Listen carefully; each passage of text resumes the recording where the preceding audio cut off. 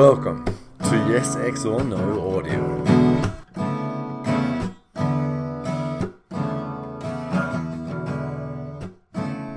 Subverting the Seas, Raise the Railways. 2022, October 2nd. Gauntlets.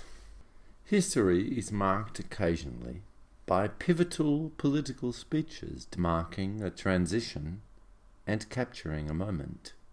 They are momentous. Russian Federation President Vladimir Vladimirovich Putin has delivered a speech which meets the bar for momentous. The speech contains only glances at recent events. The vast bulk of the speech addresses a swathe of historical events back towards World War II and times beyond. Russia has a deep history. Its peoples are well aware of Russia's place in history. She suffered the invasion of Genghis Khan's hordes and was ruled by his children and grandchildren. During the age of colonization, Russia expanded her territory under the leadership of the Tsars. Her Tsars are named after the Roman general and autocrat Caesar. She undertook an experiment in communist government from 1918 until 1991. During this period, she defeated Nazi Germany. She had also defeated Napoleon Bonaparte's attempt at conquering her territory before the communist period. Russia today is a capitalist, socialist democracy. Russia is a land-based power rather than maritime-based colonial empires of Britain, Spain, Portugal, France, the Netherlands, or the USA. Heartland. Sir Halford John Mackinder gave a paper on the geographical pivot of history at the Royal Geographical Society in 1904, in which he formulated the Heartland theory. The theory is that a land-based empire spanning the one major interconnected supercontinent of Asia, Europe, and Africa is unstoppable. Major cities, and thus places of significant commerce, tend to be located at the mouths of major river systems due to their supply of fresh water, sanitation, and fertile land. This provided assistance to the maritime colonial powers.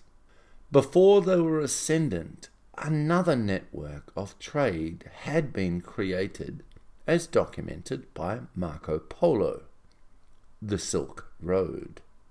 Jared Diamond, in his masterpiece Guns, Germs and Steel, answers the question of why Europe, or Eurasia, managed to dominate history. The answer which Diamond provides is geography and a little luck. The geographic component is a wide spread of land at similar latitudes. The North American continent possesses this, but it is most dominant across the Eurasian continent. This provides for the application of agriculture and animal husbandry to be migrated across the continental space.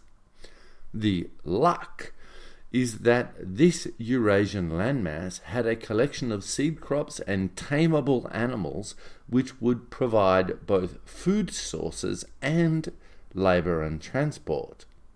One can readily acknowledge the importance of wheat and barley.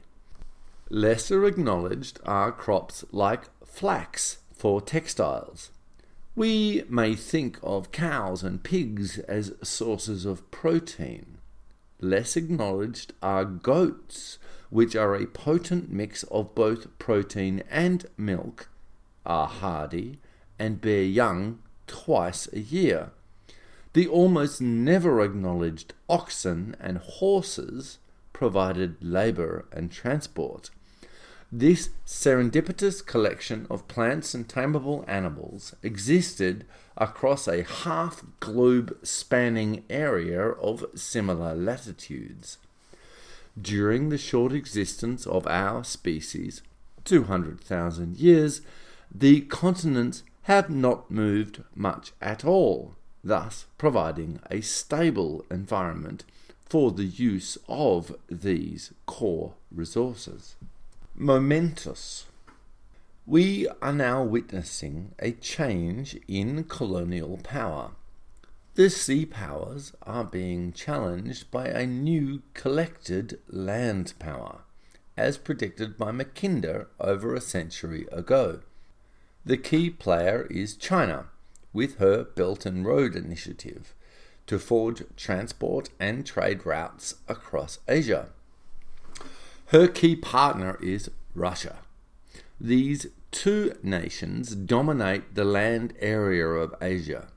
To them, via the Shanghai Cooperation Organization, come India, Pakistan, and Iran, the next tier of nations with significant lands in Asia. Mackinder would no doubt be most impressed with this collection of unified land powers in Asia. It is this effort, this collection, this unity, which threatens the sea powers. It is on this point which Vladimir Vladimirovich has based his momentous speech. A point of irony.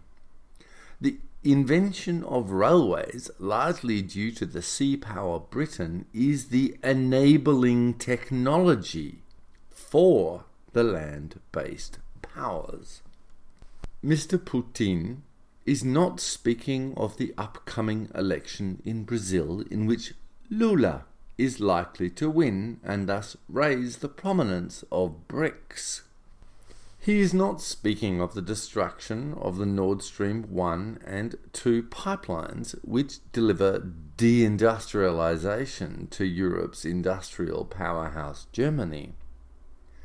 Only minor mention is made of the incorporation of the 4 provinces of Ukraine into Russia. Mr. Putin's comments are of history and the sea power-based colonial legacy. The Russian president has removed his proverbial mailed glove, thrown it down at the feet of the sea powers, and yelled, "Fuck you." Thanks for listening. Until next time.